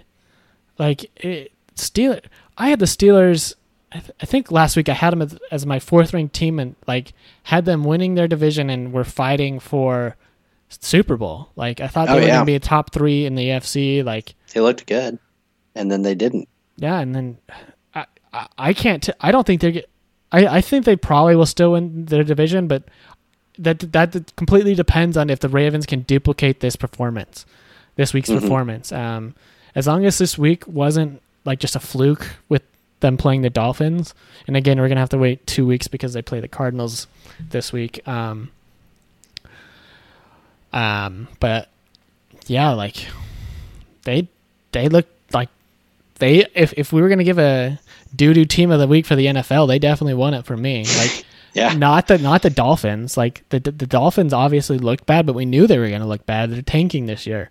The Steelers looked like they were tanking, and they were supposed to be fighting for Super Bowl this year. So hopefully they can get together. They can. And the one issue I had, so they obviously went into the half with 0 points, down a lot of points. Yeah. They came back out, and the sideline reporter asked, Mike Tomlin, what are they going to do in the second half to maybe come back? And he said, we didn't change anything. We think we just need to execute better. I think as a coach, to have 0 halftime adjustments, that's ridiculous. Yeah. When you're down so bad and look so bad, I think that's ridiculous. If you're winning, you should still have halftime adjustments of here are the plays, here are the things that they did well. Let's make sure they don't do that better. Exactly. And the Patriots are really good. Like, part of the execution thing was their players are better than yours. So yeah, with them getting Antonio Brown, and I think he stays there all year. I think he's going to be a great fit for them. I think assuming this rape charge doesn't, derail the whole thing, I think he's going to have a good season for them, and I think they're obviously the Super Bowl favorites at this point. Yep. Now, people are telling me that they're de facto Super Bowl champions already. They've won it. There's no chance any other team wins it. Hey, Golden State didn't win the championship this year in the NBA. You never know. Yeah, there's always that. But I think the Chiefs, their offense is better. Like their defense is obviously going to be what decides this game, but they played last year twice, and the Chiefs should have won twice. Obviously, they didn't. And obviously, the Patriots' offense got better. They're obviously not missing Gronk, but they only targeted their tight end twice. So and to make things even worse, Gronk has teased that he's coming back in Week 14. So if Gronk comes back for but if seeing him on the sideline, he did not look like he did last year. He looked like he had lost a bunch of weight. Like he looked really small. He's not playing weight. He's a healthy weight. Exactly. Yeah. So like he would have to start working out now, I think, to come back for the preseason or the postseason. Which if I'm a teammate there, I'm not a fan of that. Because I'm like, no, we worked to get here. You don't get to just show up. Yeah. And get the trophy. Yeah, you don't get to just decide, oh, hey, guys, I'm not done. I'm going to show up middle season. Like, at least do what Jason Witten did and show up for the off season. Yeah, show up for the season. Yeah. So, the Patriots are going to be good. They're obviously Super Bowl favorites, but I don't think we can say they've won the Super Bowl yet. I think the Chiefs can beat them, and I still think the Rams can beat them. I think the Eagles can beat them. It's obviously they're going to be favored in every game they play this year, but to say that de facto, I think that's ignorant, and I'm done talking about the Patriots. It makes me angry. It makes me angry that they're so good every year and they somehow keep getting better, and it's so angry that people are dumb and just have decided the season's over. Lions Cardinals. I really don't have much to say about this game. The Lions looked like the Lions. Hawkinson, I think he was the 8th overall pick, their tight end they picked up from Iowa. Looked great. Like he's probably the best offensive weapon on that team. But their defense didn't look great. Cardinals, man, they were down 24-6 to start the fourth. Kyler Murray did not look good for those first 3 quarters. No. He looked like everybody who was a Murray doubter said he was going to look. He had 4 batted passes in this game. He wasn't really able to run all that much. He did scramble a few times for a few yards. But there was also where he was pressured in the end zone, tried to force a play, and threw a really bad pick. But fourth quarter, Murray looked great. Looked like what they wanted him to look like. Yeah. Like a Heisman winner. But he led his team to overtime. Couldn't seal the deal. Ended up in a tie. Tyler Murray. Ooh, you're funny. Tyler Murray. Yes. I saw that. I saw a lot of those tweets. So yeah. Again, I think the Cardinals at best are a 6-win team this year. And I think that's at best. They've got a long way to go, but I think that end of the game. Tank for Tua. I mean, they've taken 2 first overall picks already, for quarterbacks. Why not go for the trifecta? Keep going. Never mind the fact that they have a terrible offensive line, or that their best offensive weapon besides Kyler Murray is, David Johnson's really good, but I think Fitzy is still probably their best weapon, and he's in his 60s now, isn't he? I believe he just celebrated his 74th birthday this year. 74th is where he's at. Okay, that sounds about right. But he's never going to retire until he dies, though. So he'll die on that field. Yeah, he's just going to one day take a hit to the head and he won't stand up. And just gonna explode. I think that's the way. Sandwiched. I think that's the way he wants it. He just leave it on the field. He would have retired already had he not wanted that. That's true.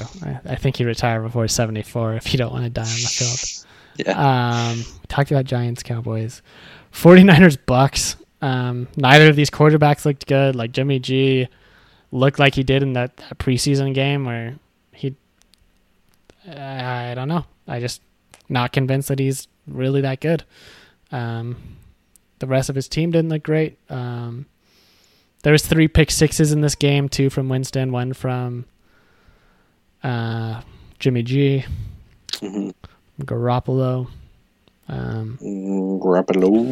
I had Winston as my quarterback in fantasy. He will not be my fantasy quarterback next week, even if I think I believed in Bruce Arians being able to I think I believed in Winston too much. I think Bruce Arians is probably as good as I thought he was. I think Winston's just a lost cause at this point. Going with Gardner Minshew next week, I bet. Probably not, seeing how he's going to be starting for the Jaguars. And then for probably the most exciting game of the week with the Texans Saints. That was a good ending. Yeah, that was an amazing game with just an amazing ending.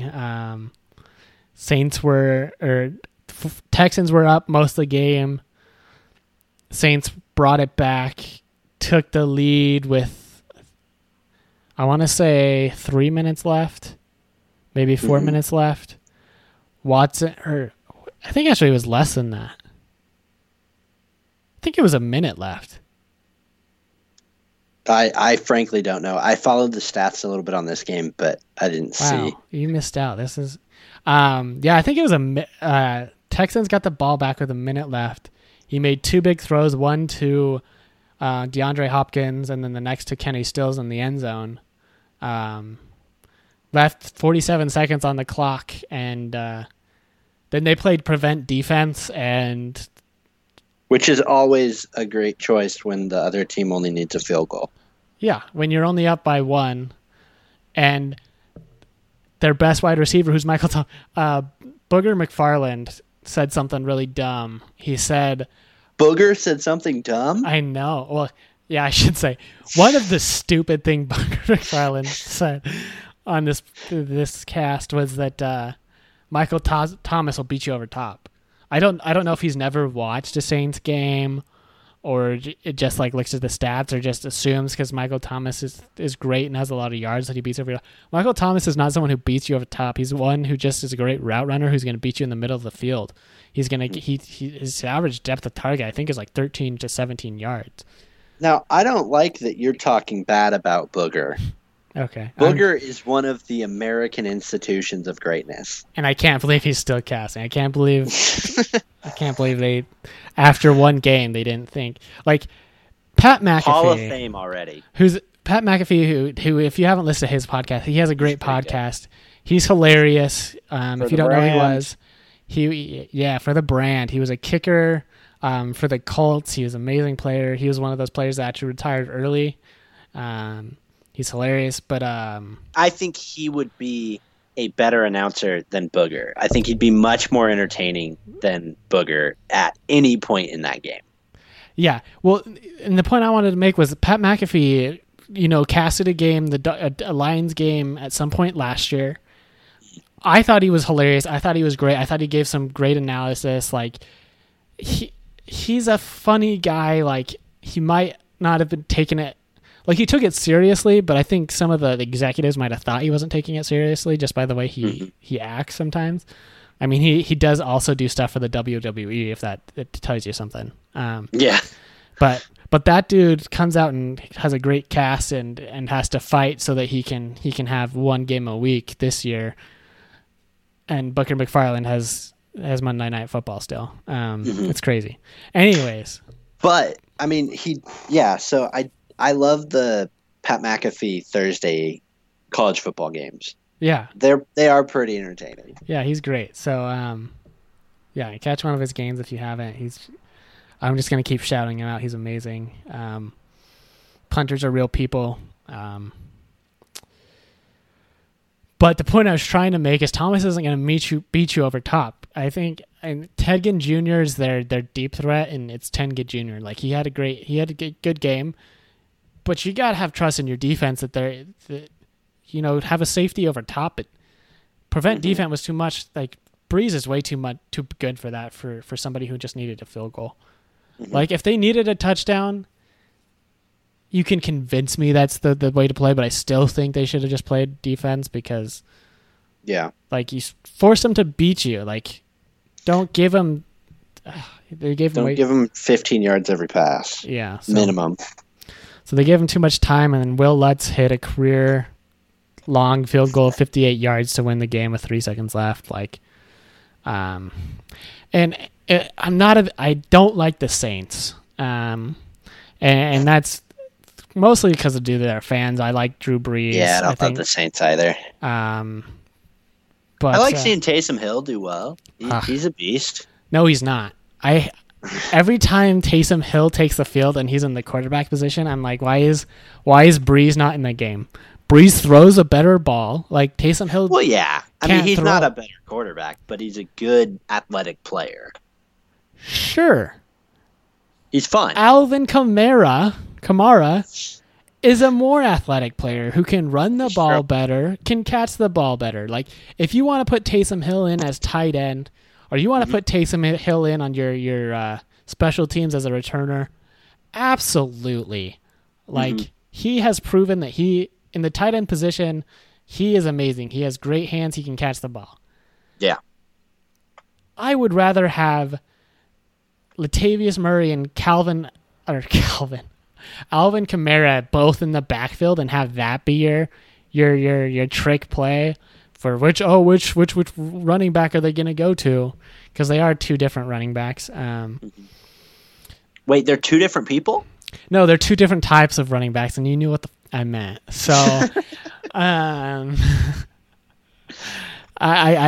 don't know. I like the idea of having Taysom in there. Obviously not consistently, but often enough that the defenses aren't quite sure if it's going to, like, because even if Brees hands it off or pitches it to Taysom, it's a fairly accurate trick play. You know, you're doing a second pass or, you know, a halfback pass, but the halfback is actually a quarterback, so he's accurate. I don't want to do it all the time. I say do it every once in a while. I think you put him in for like the like 4th and 1s. Yeah, although in that situation, I still trust Brees more, so I'd rather have Brees have the ball. I mean, if you're going to tell me that you're going to run the option, like a run pass option, okay. But I think throw him in a tight. I don't like it. I think it's too gimmicky. I think you're trying too hard. I think you got two better players that you can put in who you should give the ball before him. Like, I don't know. And I don't know. That's enough about the Saints, though. Actually, it's not. Because, like I was saying, I'm glad they won this game. I'm not a big Saints fan, but I'm glad they won this game because there was two more controversies in this game. Oh, yeah. At the end of the first quarter, they let the clock run because they had to review a play that some argued that they shouldn't have reviewed the play. If you saw the play, it does look like Michael Thomas was bobbling the ball a little bit, and it looked like he might have dropped the ball. I thought that's what they were reviewing. People were telling me they were reviewing the spot of the foul. If they were reviewing the spot of the ball, I think it's dumb. But they said they were reviewing the ruling on the field of a catch. And at the end of the catch, it does look like the ball could have come out and like it would have been an incomplete pass and it would have been really big for the game. So I don't have any problem with it reviewing there. But the problem is when they review there has to be a 10-second runoff, which you can say is dumb, and I think it's dumb. Like they didn't call a review. Like it wasn't in favor of them really. Like they wouldn't have called the review if they had the option. So they not only was there a 10-second runoff forced, but they bumbled the clock. The play ended with 41 seconds left on the clock. They were lining up. They let the clock run down to 25 seconds before they stopped play and decided they were gonna review this play. They didn't reset the clock to 41 seconds, so there was a 10-second runoff. So they was down to like 25 seconds or something like that. Down to 15 seconds from 25 seconds, which meant that they had to go for a field goal, whereas with 35 seconds, they could have potentially gone deeper. Yeah. So there was that. And then at the end of the game, Deshaun Watson had just scored the touchdown to tie the game with 47 seconds left.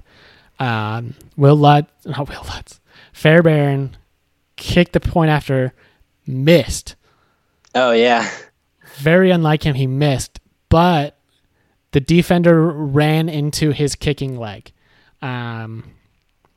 He might have sold it a little bit. Which, perfect, do it.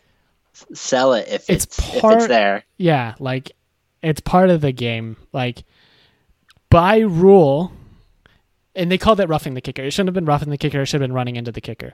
By rule, running into the kicker is if, without touching the ball first, the defender makes contact with the kicker's kicking leg, which is what he did.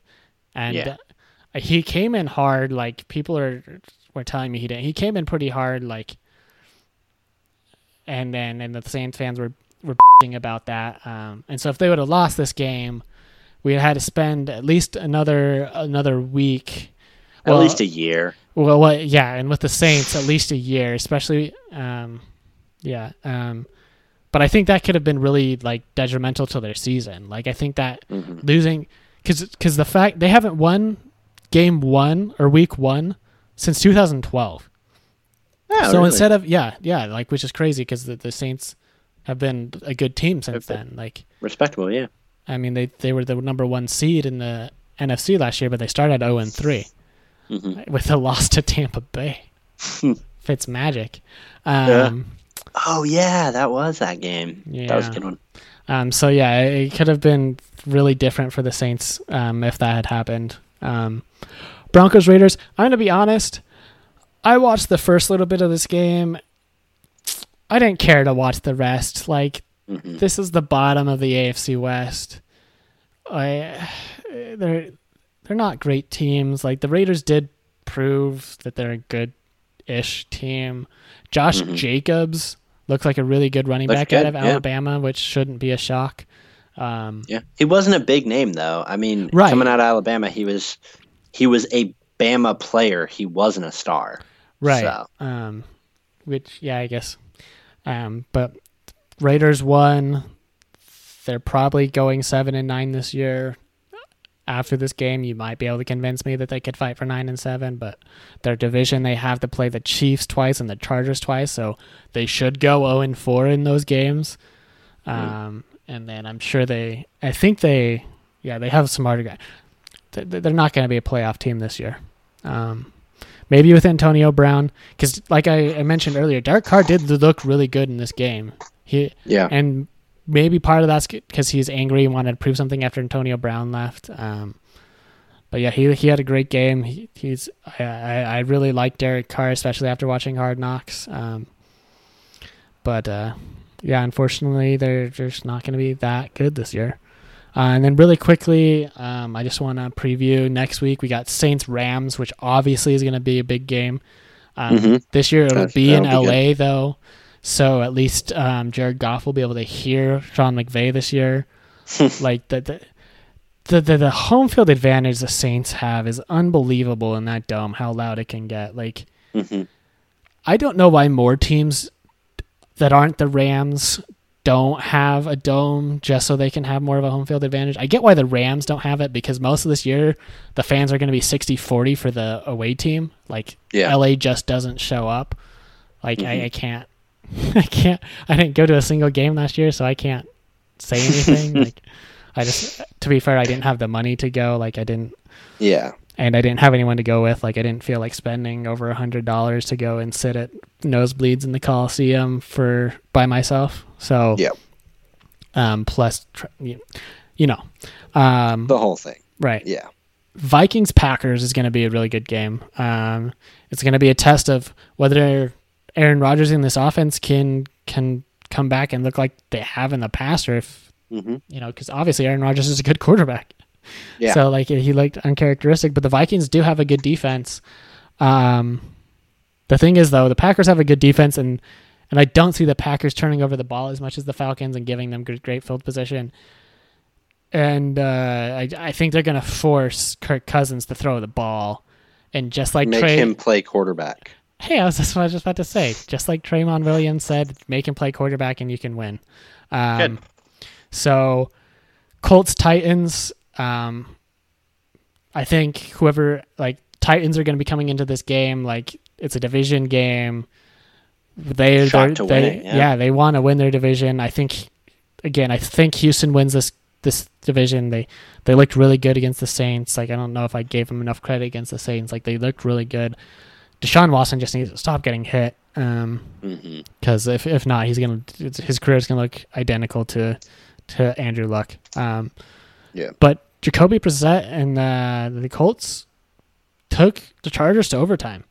Like, obviously the Chargers are missing Derwin James, and I'm not even gonna yes, they're missing Melvin Gordon, but I don't think they're missing Melvin Gordon. But Derwin James is a big part of that defense. So we'll I think it's going to be really big for this division of who wins this game. Seahawks Steelers. Preseason, I would have told you this would have been like a much better game. Like this, I still think the Steelers would have run them over, but after this week, this might just be a show. Like neither of them, like obviously the Seahawks put up more points than the Steelers, but they're playing the Bengals. So, and then a game I've mentioned probably 5 times already. The Ravens play the Cardinals this week. It's going to be big for both quarterbacks. Like, can you play like how you did the previous week? And for Murray, I'm talking about that fourth quarter, because if he can play like he did against the fourth quarter against the Ravens defense, he's going to be good. Like, and I think he's going to be good either way, but you got to remember that this will be the second game of his careers in the NFL. Like, let's hold off on saying that Murray's a bust or is going to be a really good player. Like, it's a new system. It's a new offense. So, yeah. And then I'm just going to go through my top 10. I'm not going to give you any explanation of why it's my top 10. I just wanted to... Just real quick, okay? Real quick. So at number 10, I have the Vikings. Number 9, I have the Packers. Number 8, I have the Texans. Number 7, I have the Ravens. Number 6, I have the Cowboys. Number 5, I have the Rams. Number 4, I have the Saints. Number 3, I have the Eagles. Number 2, I have the Chiefs. And number 1, I have the Dolphins. Exactly. Perfect. Yeah. And obviously it's the Patriots. And yeah, thanks for listening. Follow us. I have a little stat that I want to throw in for the end of the week, just because I love how it kind of wraps in with that. Okay. So in Tampa and Miami, there are a total of 2 NFL teams and 4 FBS college football teams. And the 6 of them right now are a combined 0 for 10. That's great. Yep. That's great. So... I don't see that getting better next week, at least in that NFL. No, I think USF and Miami will start building back up, but it's not going to get much better. It's a sad time for them. So yeah, I mean the Bucs play the Panthers, and I've already said the Panthers are going to be fighting for that division with the Saints. Yeah, and then the Cardinals are going to play the Ravens, who I think are the real deal. The only reason I have them outside of my top 5 is because they played the Dolphins and not a real team. So if they can prove that they can do that against a couple good teams, they're going to be a top 5 team in my mind. Because like I said, Lamar Jackson. Yeah, that'll be good. But yeah. All right. Thanks for listening. Follow us at OC Bystanders on Twitter. Tweet us any questions. If you think I'm an idiot and said something stupid, please tweet me and make fun of me. If you have any praise to give me, you're welcome to give it at any time. And then, if you're really enjoying our podcast, please share it with your friends. We like doing this. I don't know about Mason. I'm going to keep doing this even if we stay at the viewership we have now. I really enjoy this. Yeah, I feel okay with it. Yeah. So, but to have more viewers would also be great. Be good to keep growing. Yeah. So thanks for listening, and we'll see you next week.